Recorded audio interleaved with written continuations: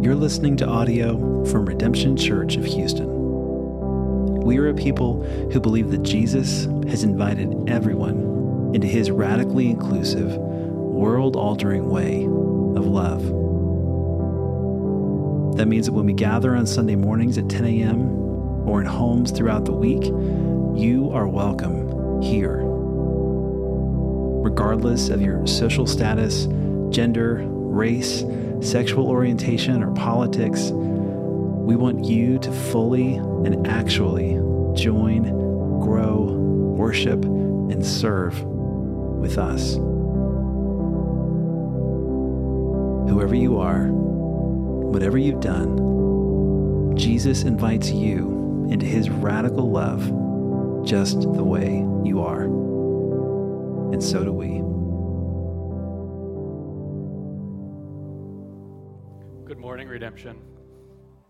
So as we've started the new year, which suddenly feels like ages ago, I guess is this the fourth Sunday of the new year? Fifth? Yeah, I guess fourth, because anyway, what we've been doing the whole time is a lesson in theological anthropology, right? Which is like a terrible way of introducing what we're doing. What we're doing is we're trying to understand who we are, like who I am as an individual, who we are as humans, and recognizing the fact that we can only do that adequately, in a trustworthy way, in a true way, in a helpful way. We can only understand who we are in light of understanding who God is. And so what we've done for the past 3 weeks is hopefully a little boring. Like it's great, and I hope it stirs us and helps us, but we've kind of like dragged our feet before getting to perhaps what are the more poignant questions about who am I? Because the poignant questions are, am I good? We're just saying to Jesus that he's worthy, but like, what am I worthy of? Like, not that I need to be worshipped, but like, am I a bad person? Am I the sum of my actions? Am I the average of my actions? Am I the median or mode of my actions? Am I like the best things I've ever done? Am I the worst things I've ever done? How does God think of me? What does he think of me? And so for the past 3 weeks, what we've done is we've taken simple and I hope gentle note of we're in God and we're for God. Then in week 2, we talked about, hey, we're not just physical beings in a physical reality with actual circumstances. As much as all of those things matter, we also are beings with souls that have a deep need and usually desire, whether we try to squelch it or not, but desire and need to be in the presence of God, to know God, and to be known by God. So what we did last week was we reassured ourselves that we are known by God intimately and affectionately and consistently, that he knows us better than we know ourselves. He knows our weakness and our frame. He knows our design and our uniqueness. He's got affection for us and all that. So all we've done in these 3 weeks is just kind of build a foundation for here's who we are as humans. And what we're going to turn to today is actually perhaps maybe what most of us think of first if we spend a whole lot of time in and around the church, because we're gonna talk about sin, and we're gonna talk about what's the flesh, what's our brokenness, what's our twistedness, what's our guilt, what's our shame. We're gonna talk about actual sin. But as we start there, if this is your first week with us, I need you to hear, hey, this isn't the first week of the series, and this cannot be how we start. But even if you've been here for all 4 weeks of this now, I just want to remind you, this cannot be how we start, and it is not how we started. And in fact, if you think about how the scriptures themselves start, if you think about the very beginning of Genesis, what happens in Genesis 1 is, hey, God's the creator, we're in him and for him. And then we see God giving his breath, breathing into the nostrils of the humans of, oh, we have souls, which is weeks 1 and 2 of this series.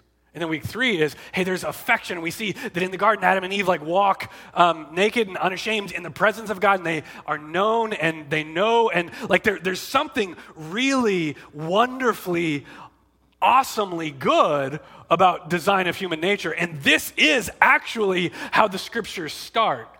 The scriptures do not start with Genesis 3. They do not start with sin. And though all of our lives and all of the mess around us we're going to talk a lot about today, and we're going to like feel like a little bit all encompassed by it. And yet, it's not where the scriptures start, and it's not where we have started. So as you leave here today and you're like, we're really sinful.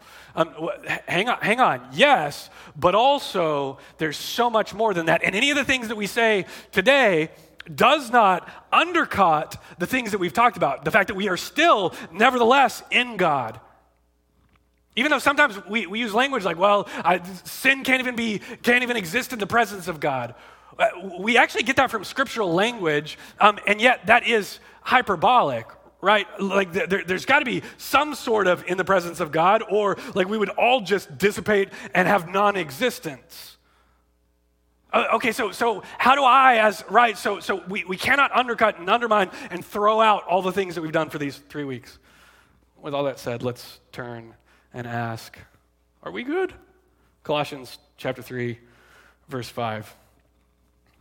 Okay, so I'm jumping in the middle of the letter, which is hard, but I'm picking this part of this letter because what we're going to do this week is we're going to talk about sin. What we're going to do next week is we're going to talk about what it means for us to be intimately and permanently like braided together with Jesus, like joined with Jesus, to have union with Jesus. And I talked about that a couple weeks ago from Romans 8, but we're going to come back and talk about it again from Colossians 3. But in the midst of that, there's actually a great discussion of like sinfulness and brokenness. And so we're just going to jump in here in the middle of the letter. We're jumping after some really good stuff. We're jumping before some really good stuff. We'll hit some of that stuff next week. Colossians chapter 3, verse 5. So, even if you've been in the church a long time, sometimes we forget that the Bible isn't a book. The Bible is a library. The Bible is a collection of books.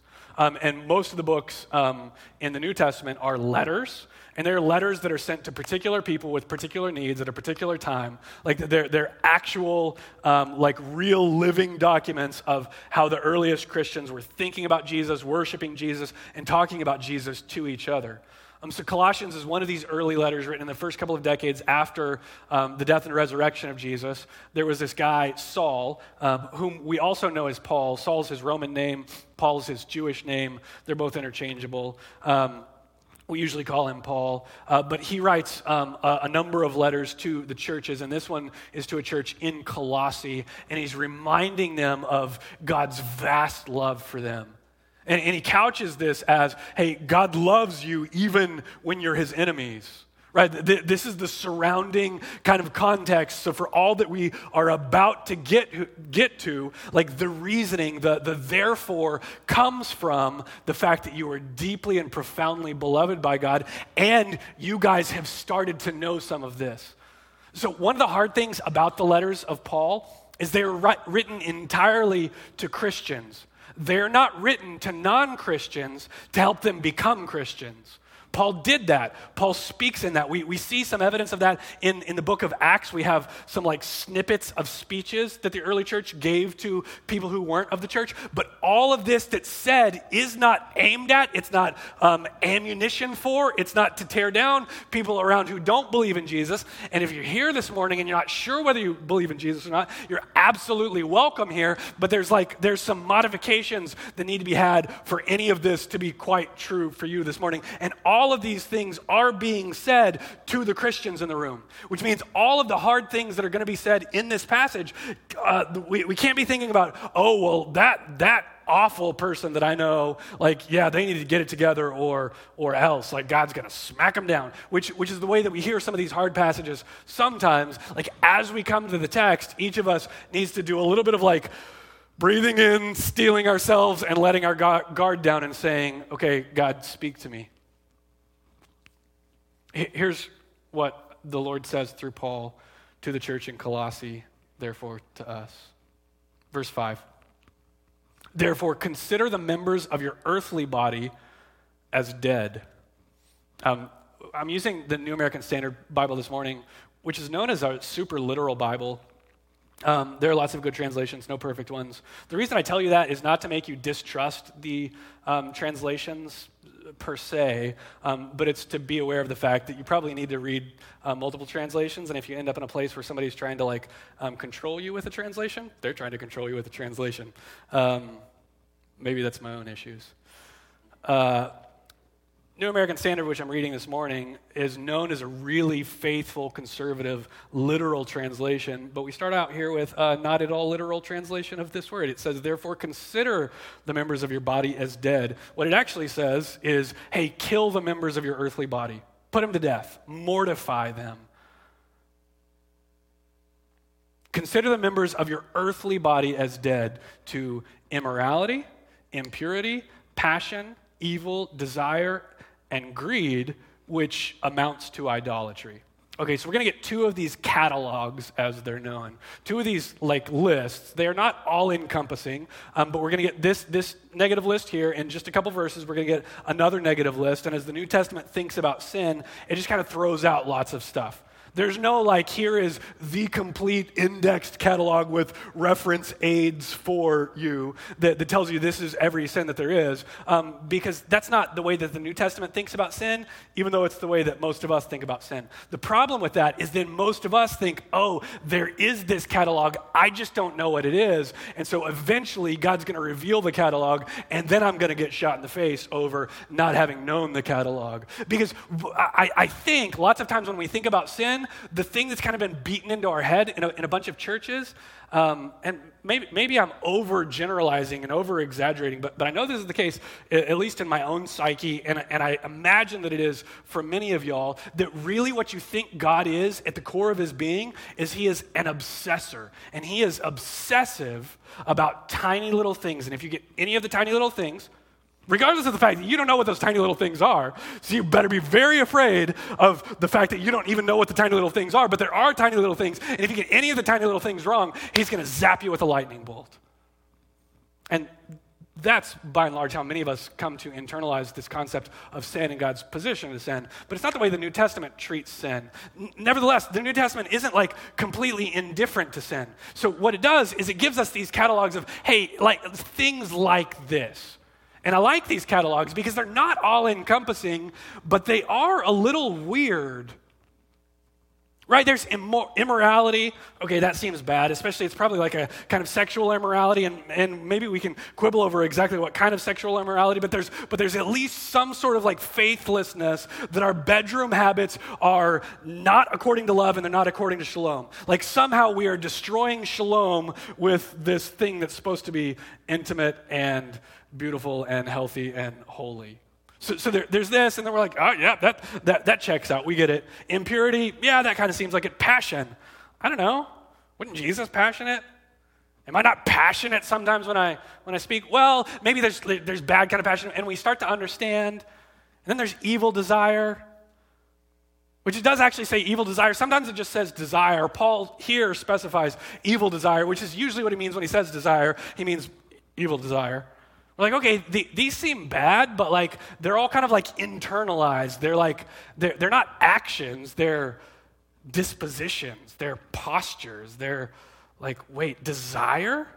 And then this last one, which I love the most, greed, which amounts to idolatry. Hey, to the extent that you think you constantly need more stuff. I need more. I hunger for more. I want more. I want more material goods. I want more material ease. I want more time from people. I want more pleasure. I want more indulgence. I want more whatever your bag is. I want more. He says, oh, by the way, that's idolatry. And I love the weirdness of this list. Because I think if somebody came up to me and they're hey, what are the worst sins I could commit? If I had to start a sentence, if I had an essay prompt, hey, start this sentence as, put to death, therefore, what is earthly in you, things such as ... How many of the items on this list am I putting down? I don't know, one, like basically none of them. And I love that the New Testament here, Paul here is like, no, like greed is like, this is huge. This is on my list. And I'm like, greed seems like, I don't want to be greedy. I'm not Gordon Gekko arguing that greed is good, but come on, like I gotta kill it. I gotta put it to death. Like this is really, like, come on. And so I love the catalogs because they challenge my ideas of what's important and what's not, and they're just weird enough to make me really listen. Now, we can take these lists and we can soliloquize over them, which I guess I'm doing to some extent. But I think we can draw lots of conclusions, and I think people do draw lots of conclusions, and a bunch of theologians spill a bunch of ink over these lists and what's included and what's not and how they are all related to each other. And that's fine, but can I tell you, at the end of the day, most of that feels like we're just injecting ourselves back into the text, and maybe that's not exactly what Paul anticipated when he wrote this letter. So then what are we doing in this letter? What are we doing with this text? Well, let's read on and we'll figure it out together. So, kill the earthly members of your body, i.e. these things. Verse 6. For it's because of these things that the wrath of God will come upon the sons of disobedience. Sons of disobedience is very like Old Testament kind of language, good biblical like Hebrew scripture language. And Paul is saying, hey, these things really matter. Like your greed, because of this, the wrath of God is coming on the sons of disobedience. Right? That's how significant those things that seem like a little evil desire, a little like passion, like really? God's wrath coming on the sons of disobedience. Wait, does God have wrath? I thought we were like a kind of church that didn't believe in any kind of wrath. No, we can't be that kind of church. New Testament stipulates that God has wrath. The question is, what does wrath mean? What kind of wrath are we talking about? Is God's core disposition towards us hatred? Is he some sort of sociopath that takes pleasure in destroying us? No. That cannot be what we mean by wrath. If Jesus is the ultimate revelation of God, which is what the New Testament says in a ton of different ways. It says, hey, you want to understand at heart who God is. You want to like exegete him. You want to understand like the heart of the matter of who God is. Look at Jesus. And look at Jesus. Everybody knows that Jesus is about love. Jesus tells us to love our enemies. And we're like, wait, so God loves his enemies? Actually, Jesus says, if you want to be like your heavenly Father, if you want to be perfect like him, if you want to be holy like him, then love your enemies. And so we have to interpret whatever God's wrath is in terms of the fact that God loves his enemies, but it also, we can't just end up with, well, God has no wrath. Okay, so then what are we doing here? Like, are we just kind of at an impasse at a catch-22? No. There is wrath, and it's part of what we talked about last week. God cannot be indifferent to all the wrongness of the world. Right? If God is indifferent to the wrongness of the world, then he is indifferent to you and me. And if indifference to you and me cannot be love for you and me, and as we preach and proclaim and believe and stake our lives on the fact that God cares. He cares about our inner beings. He cares about our joy. He cares about our peace. He cares about our flourishing. Then God has to care about justice, about rightness, about righteousness, yes, when adequately and appropriately understood. God has to oppose these things that are destroying Shalom. He has to oppose the things that are not working for our flourishing. He has to oppose these things and stand against them, and in a very strong and real and biblical sense, have wrath against them. Which means that he has wrath against the people who perpetrate them because he's going to stop them, he's going to end it, he's going to cease it, and it very well might be encountered and understood and interpreted and experienced by the recipients of it as wrath. And all of that is adequate and right and true. But let me note two things here in verse 6 that give us perhaps a little bit of space that maybe you need and sometimes I need. One is, it doesn't say will come. So the translation, not to pick on the NASB, I like the NASB, or I wouldn't be preaching from it this week. It says, these things, because of these things, the wrath of God will come. That's not what the Greek says. The Greek says, because of these things, the wrath of God is coming. Now, there's a little bit of space because is coming is the kind of thing that can mean in the future it's coming. And we say that in English, and it's the same sort of thing in Greek. You can say a thing in a present tense, and it really kind of means that it's future. But it can also mean, no, this is presently coming and being experienced, which is a very Pauline concept. Like Pauline, like the author Paul, that is in his thought world. This is exactly what Romans 1 is talking about. In fact, now that I think about it, Romans 1, as it's talking about this present concept of wrath, is one of our best definitions of what the wrath of God is. That as we look around at our pain, at our suffering, at these things that we've been kind of handed over to, delivered over to, that we are currently experiencing, the wrath of God is coming, is continuing to come, is being experienced. Yes, will continue to be experienced, but it is here because of these things. So the wrath of God isn't just a concept of, hey, eventually God is going to have it up to here and he's going to give you the whooping you've always been begging for. No. The wrath of God is something that we are currently living in the midst of. Now, I'm not saying that it's only currently, but I am saying that it is absolutely currently, and there's no biblical way around that. That's a little bit of like, that's a hard statement for me to say, because anytime I say something's biblical, it's just like a sledgehammer that we use against and over other people. And yet, like, it's really hard to read the New Testament and not see that the wrath of God is here in a very real and profound sense. Okay, so this is one place where we get a little bit of space where, so what we're already experiencing is, in large measure, the wrath of God. Point number 2 is this because of. There are some translators who translate this preposition here, it's through these things that the wrath of God is coming. Right, so all of these things, this evil desire, this passion, this lust, this immorality, this evil desire, this greed, which amounts to idolatry.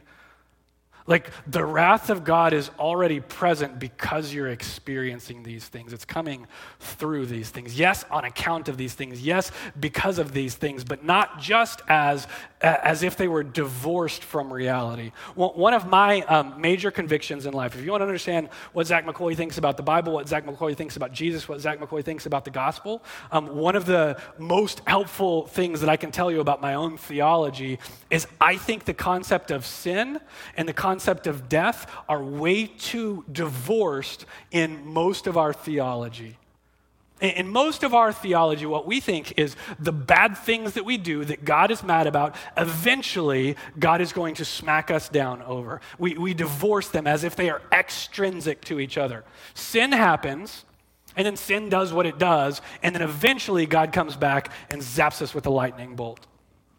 The problem is that's not the biblical story. The biblical story ties these two things together in an intrinsic way, where something about the nature of sin is actually and actively causing death, is actually and actively causing the destruction of shalom around us. Destruction of shalom is one of my favorite good theological definitions for what sin is, because sin is not an arbitrary thing that God has decided he doesn't like. Sin is a destroying of the good things that God does care about. And as we kind of let that seep into our bones, it gives us a measure of freedom. And it stops us from viewing God as this obsessive, completely not understandable person who's going to just zap us. We start to understand, oh, God does care. He does have wrath. He does need to set things right. And also the implications of our sin, although there might still be further future implications of that sin, we're already living with the implications of sin in devastating ways, whether we've quite realized that or put it in those terms before or not. Verse 7.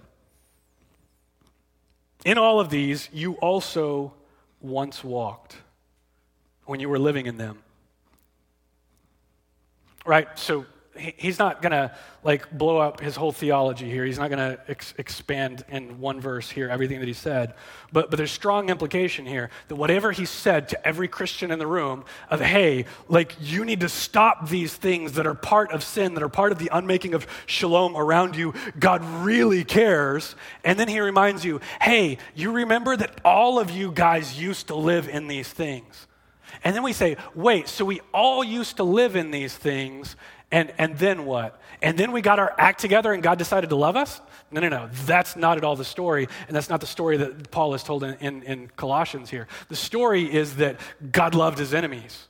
Even while we were actively his enemies, even while we were actively participating in the destruction of shalom, even as we were actively opponents of the God of love and all of his love, even as we stood face to face against him, even as we walked in this, lived in this, breathed it, even as it was our heartbeat, it coursed through our veins, even in that, God loved us. So then God loved us and started to rescue us from it, which is where we're going to get to next week, is how does some of this rescue start to work? How do we actually get freed from some of this reality that all of us swim in? But the stipulation is that all of us did swim in it, and so many of us are still continuing to swim in it, even though God is actively and repeatedly and insistently trying to free us from it. And the implication here in verse 7 is, hey, by the way, that used to be true, but it's not true anymore in the way that it used to be, even though some of you are still acting like it is true in the way that it always used to be.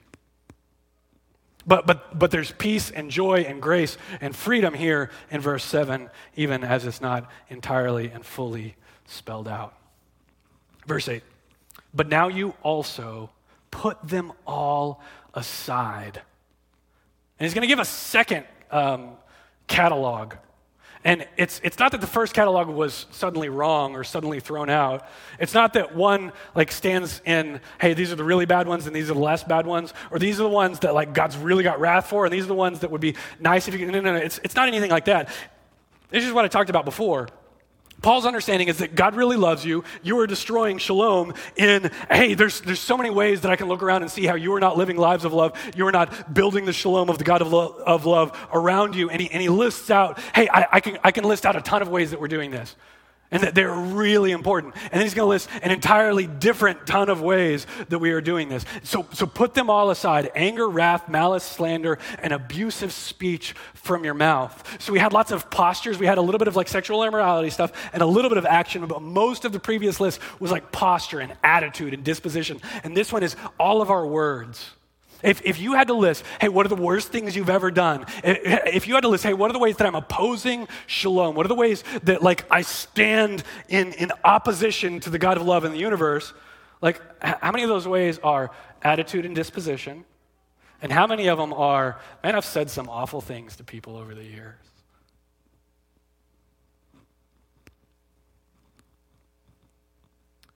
See, I think we don't take our sin nearly seriously enough. I think these things that feel so minor to us, over and over and over, the New Testament says, these are the issue. These are at the heart of the issue. These are destroying the cosmos around you. Don't you see? Right? The end of the first list was, hey, do you realize that your greed is idolatry? And we're like, idolatry doesn't seem that bad. So therefore, greed doesn't seem that bad. And yet the point of that is clearly, no, greed is so terrible. Because idolatry is so terrible. And all of us are like, yeah, but idolatry, I know it's terrible, but I don't feel that bad about it. It doesn't feel like it's that significant. It's not something that I worried about this week when I was talking to my friend and they're asking, how are you? How's your soul? How's your prayer life? How's your spiritual life? I'm like, man, I'm just wrapped up in idolatry. I don't know when the last time I said that was, when the last time I cared about that in an appropriate way was. Not that I try to do it, but these lists, I think, are jarring in just the right way. So you're supposed to put these all aside, right? So we've got two kind of commands so far. One, hey, kill these things. Two is put them aside. 3 in verse 9, he's going to give us 2 more. Don't lie to one another, since you laid aside the old self with its evil practices. All right, so we've got kill these things, put them away. We've got don't lie to one another, and we've got strip. Like this is clothing language, this laid aside the old self. It's strip yourself, like take off those clothes. So his language here is of self. I'm going to get back to, at the very end, we're going to come back and we're going to close with this, don't lie to one another. I think the secret of Christian community is hidden right here in Colossians 3:9 in this do not lie to one another. I think the secret to joy and happiness and being known is right here. We will get back there, I promise, but give me a minute. He says, strip your old self off with its evil practices. Right? There's no mincing of words here. There's no, well, you're not that bad. It was just greed. It was just idolatry. No, it's your evil practices. Strip them off. Shed them like your soiled, like awful, dirty clothes. Put them in the trash. Burn them. Get rid of them. And he's telling us to do that to our old selves. Which suddenly is, wait, our old selves?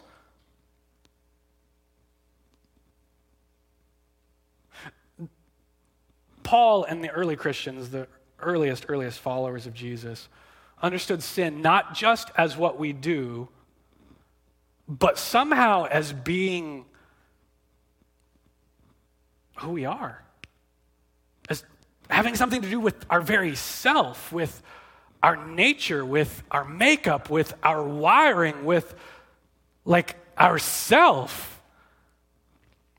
Like in layman's terms, this whole series, these whole 4 weeks, we've been asking, who am I? Like, what is myself? And the New Testament says, hey, don't be deceived. Like, you've got a self, and it's kind of rotten. Now, we've couched that in, hey, this self is in God and for God and beloved by God and created by God and like has a soul and needs to be connected to God. And yet there's something that's deeply and unchangeably wrong about this. And as we say this, we're like, crap, this is really, really negative. Isn't this a little bit of an exaggeration? Like my old self with its evil practices. Like sometimes we go through a thing and we meet somebody and they're like, hey, you did this thing to me back in the day. And you're like, that was the old me. And we use this like as a cheap excuse. I certainly don't want us to do that, but like, how many of us in here can ever say, wait, that was the old me with my evil practices? Like we really own who I was, somehow deep down was like, there was a mess there. I think there's some of us who immediately are like, that sounds like scary and I can't go there with you. But even those of us who are raised a little bit more in that, I don't know that we can honestly with a straight face, like really deep in our bones say, oh yeah, old me, evil practices, absolutely. Like maybe we say it, I'm projecting a little bit, right? But I think sometimes when I say it, I don't know that I like mean it. I guess I want to mean it. Like I think it's theologically right, and I'm going to show you how I think it's theologically right. But can I just get us all to the place of saying, this is a lot. Like if we're supposed to leave here this morning and say, my old self with its evil practices, we're supposed to feel that, know that. Like how do I get there? I could take you, and we could spend the next 30 minutes.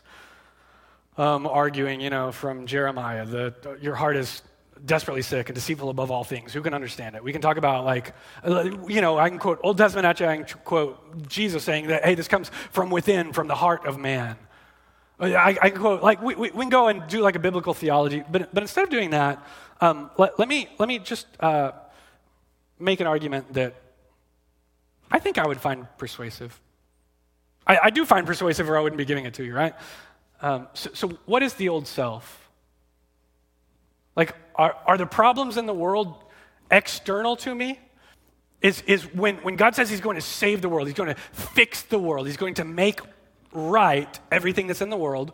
I think what Paul is saying here about the old self and its practices. I think where we start from is that old self, the mess of the world, is not just external to the self, but somehow even the self is corrupted. Yes, there's brokenness on grand scales. We see that. We see greed run rampant. And then Paul says, hey, but all of us lived among that at one time.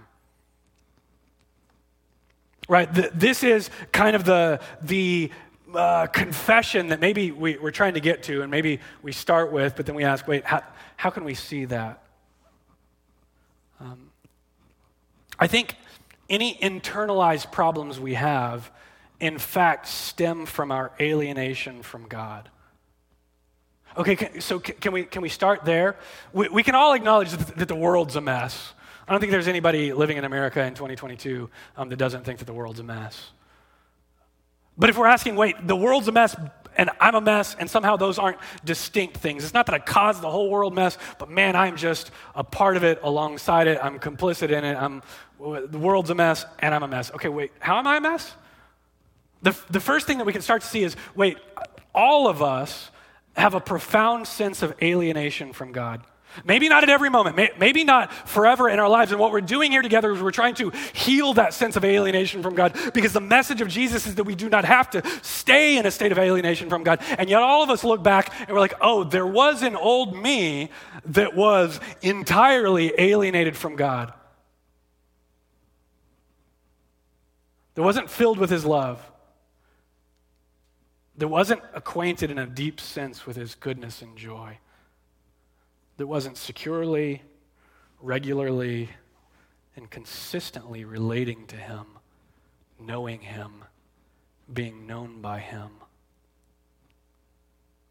You see, when this happens, if we are in God and for God, if we are beings with souls, if we are meant to be known by God and know God, which was the whole thing these first 3 weeks, to the extent that we don't know these things and we need to know these things, the next logical implication is that we start to be at least a little afraid, at least a little selfish, at least a little filled with the things in the catalog here in Colossians 3. So we have some alienation from God, and it at least starts to fuel a little bit of some of these things. But these internalized problems are actually compounded by the external mess around us, because we see others with extreme violence, extreme indifference, extreme fear, extreme greed, and seeing these things in others so often stokes me to the same. The thing that started is just I'm a little alienated with God or from God, and so I have a little bit of these things in me. This little tiny spark, seeing that spark is a raging fire all around me, starts to burn a little out of control. And not only is it seeing that mess in the lives and souls and hearts of other people, but it's realizing my place in the world. Wait, I'm a person who can starve. I'm a person who can have lack, who can be naked, who can get cancer, who's going to die. And then all of a sudden, my fear and my lack of control over these things, especially as I look at the people around me and I'm like, they have a little bit of violence, they have a little bit of greed, they have a little bit of abusive talk, and all of a sudden, I in myself am stoked more and more and more to these things. Which is further compounded by the people around us who give us just tiny little reasons to believe even worse about the people who are far from us. Because if we know bad things about the people close to us, then how many bad things are being hidden by all the people around us? And the little bit of violence that we've experienced from the people who are supposed to be the most loving to us, the most shalom building with us and for us, who nevertheless misunderstand us and judge us, who fear us and hate us, who take our own stuff or limit the amount of income that we can have so that they can live in this giant house. Like we start to distrust in all of these circles, and it stirs within us a little bit of alienation from us or from God, and a little bit of awareness of the mess, and then a little bit of awareness of the mess and the people around us, and then a little bit of up close and personal of, oh, I've started to internalize this. And most of us are starting to realize, oh, I can, if I let myself go, get to just as bad of a place as I fear that all the people around me are. But let's pull back. So even without saying, hey, I've gotten to the place where I am as openly and wantonly like evil as those people are. Maybe I have the tendency, and if left alone, I could, under the right circumstances, maybe get there, but like I haven't gotten there. Doesn't that count for anything? Well, surely, and also, take this narrative that I've been spinning. A little bit of alienation from God, a little bit of fear and rage and insecurity, a little bit of that confirmed by the people around me. And how much does that do to me? You realize that very small things done to me, they may feel like very small things from the people around me, and yet they may have in fact destroyed great pieces of my own shalom for decades. Right? One of my biggest fears as a parent is how all the ways that I'm going to wound my kid. He's 3.5 and I love him so much, and yet I love my parents, right? My mom's here every week.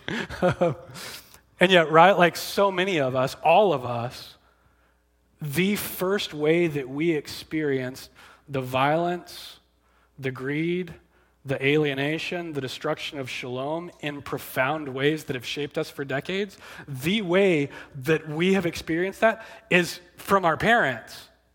I'm not even talking about bad parents, which some of us have like actually abusive parents, and that's a whole other thing. Like that warrants a whole other sermon. But let's just set that to the side and just talk about the good parents. Even the good parents have like deeply and profoundly wounded me and us because of little bits of fear, because of little bits of control, because of little bits of anger, because of little bits of violence, because of little bits of abusive language in ways that we are like, oh my word, this has profoundly disturbed shalom and my ability to give love and receive love for decades. And as we start to realize that alienation paired with the mess, brought up close to the mess, has caused more mess in us, and then we realize that even little bits of mess that get out from us onto other people sometimes have profound and lasting consequences, then we finally realize, oh my word, no, I don't want to be a Nazi. I don't want to write off Nazis as like not that bad, not right. Like, but even way short of that, even as I try to do good and be good, oh my word, I'm wrapped up and have a self that is completely wrapped in evil actions. I didn't think it was evil. I didn't mean it for evil. I didn't try to be evil. And yet, some of the things I've done have just destroyed shalom for my little boy for the next couple decades. Isn't this a sobering reality? We haven't even yet mentioned superstition or like the perversions of religion, which we believe, which further alienate us from God and cause us to contribute to the mess around us because we're so convinced that our suffering is coming because God is furious and God is obsessive about us getting these couple of things right. And if we don't, here comes the lightning bolts. So then we're even more alienated from him, and then we're even more controlling of the people around us. We're even more judgy of them, and then we tell them wrong stories about like their ability to relate to God and attach to God and spend time in the presence of God. And so then we're just constantly in this mess. We haven't even mentioned like our obedience to like good religious norms, like Bible things. And the fact that even our obedience to these good things can do nothing to change all of our flesh, all of our sin, all of our self that we've been talking about. Because even our best intentions of obeying good norms has never quite freed us. And we say, oh Lord, how helpless we are. And then we haven't even mentioned like the New Testament major character of like the invisible forces around us. Like the fact that the whole world seems to like thirstily and ceaselessly be careening towards destruction, chewing us up and causing more pain within us, and then co-opting our wills and our desires and our aspirations for its own purposes in ways that we find ourselves, oh man, we are sinful people in a sinful land. And then maybe some of this still feels a little insignificant, but we start to multiply this in our own souls and in the souls of the 7+ billion people around us, and suddenly we realize, oh, so these little things, these little desires, these little bits of idolatry and greed that the New Testament is so about, oh, maybe I kind of get it. Verse 10. Right, so verse 9 was telling us to take off the old self, to strip it off with its evil practices. Verse 10 is put on, clothe yourselves in the new self who is being renewed to a true knowledge according to the image of the one who created him. Now that him at the end, it confuses me because I don't want to call the new self a him. I want to call it an it. I don't know. It probably doesn't matter, but if I talk about a self like divorced from gender, I'd probably call it an it. NASB here calls it a him, which is perfectly fine. I don't care. But that's what it's referring to here. It's a strip yourself of the old self. The stipulation is, hey, there's something miraculously available to you having been baptized into Jesus. There is a new reality that supernaturally is available to you where you do not have to live as slaves and permanent complicit partners in this world of darkness all around you. You have been delivered from the domain of darkness, to use Colossians 1 language, and transferred to the kingdom of the beloved Son, because even when you were in the midst of that darkness, God actually loved you enough to enter into that darkness on your behalf and redefine what was possible, what was real, what reality was, what nature was, what humanity is. So now clothe yourself in this new self that's being made entirely new in true knowledge according to the image of the one that created it. We're going to get to a lot of that next week. But let's close out with verse 11. This renewal in which there is no distinction between Greek and Jew. There's no suspicion. There is no them. There is only us. There is no combativeness. There is no, I have to defend myself. There is no, I have to keep a firearm because I'm eventually going to shoot someone in the face. And like it's just, right, there is no them, but in Christ, there's no distinction between Greek and Jew, circumcised and uncircumcised, barbarian and Scythian, barbarian and super barbarian, slave and free, but Christ is all and in all. So in Christ, we have this new self that's freed from all of the above, not because of our own efforts, not because of our own goodness, not because of our own rule following, not because of our own intentions, but somehow just because of divine goodness and divine intervention, a new divine reality has been opened up to us. So what do? Right? We've kind of come to this like heavy place of, oh my word, we are really complicit. We're going to come back to like more gospel, helpful, hopeful truth about who we are. And yet this week, the thing that Paul has told us 4 different times is, hey, this doesn't have to be the case.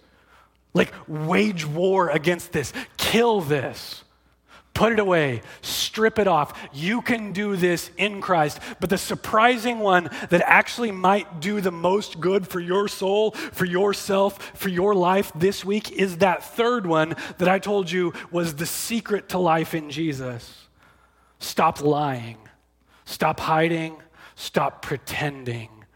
Something has begun happening in you because of Jesus in your baptism. So live into it, exude it, strip the old you, but be honest about who you are. Be honest about who the old you is. Be honest about who the new you might be, and begin wearing the new you with pride and with openness. If we will stop our lying, stop our projections, stop the falseness that we've been living in our relationships, right? Which all sounds like some psychobabble. And yet this is one of Paul's keys for us to start living in the new reality of the image of Jesus. This is not going to happen for you as a solo practitioner, as an individual divorced from the community around you. You've got to be able to have the courage and have the wherewithal to say, this is who I am. Old me, new me, bad me, good me, enslaved me, free me, here I am. And somehow, in that, the grace of Jesus, the power of Jesus, and the reality of Jesus can and will begin to work. We'll talk more next week. Let's pray. Lord, I want this in my own life. I don't want to be the self that's complicit in greed. Help me to stop lying about my own thirst for more. Help me to be real and to be honest and to be simple and humble about my anger, about my passions, about my destructive tongue.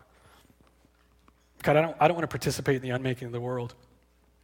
I don't want to contribute to the destruction of Shalom. I don't want to hate. I want to love like you do. Would you help me to do that? Would you miraculously change myself? God, I feel such profound need for you to do something in me and for me and among us that is so far beyond my ability to do, so far beyond any set of rules or patterns or behavior modifications to do. Would you work in spiritual power to change me, to change us? We need you. In Jesus' name we pray. Amen. Thanks for listening. If you'd like to learn more about us, get coffee with a pastor, or visit us on a Sunday, then go to redemptionhou.com. And please know today that you are fully loved and fully accepted just the way you are. We hope to hear from you soon.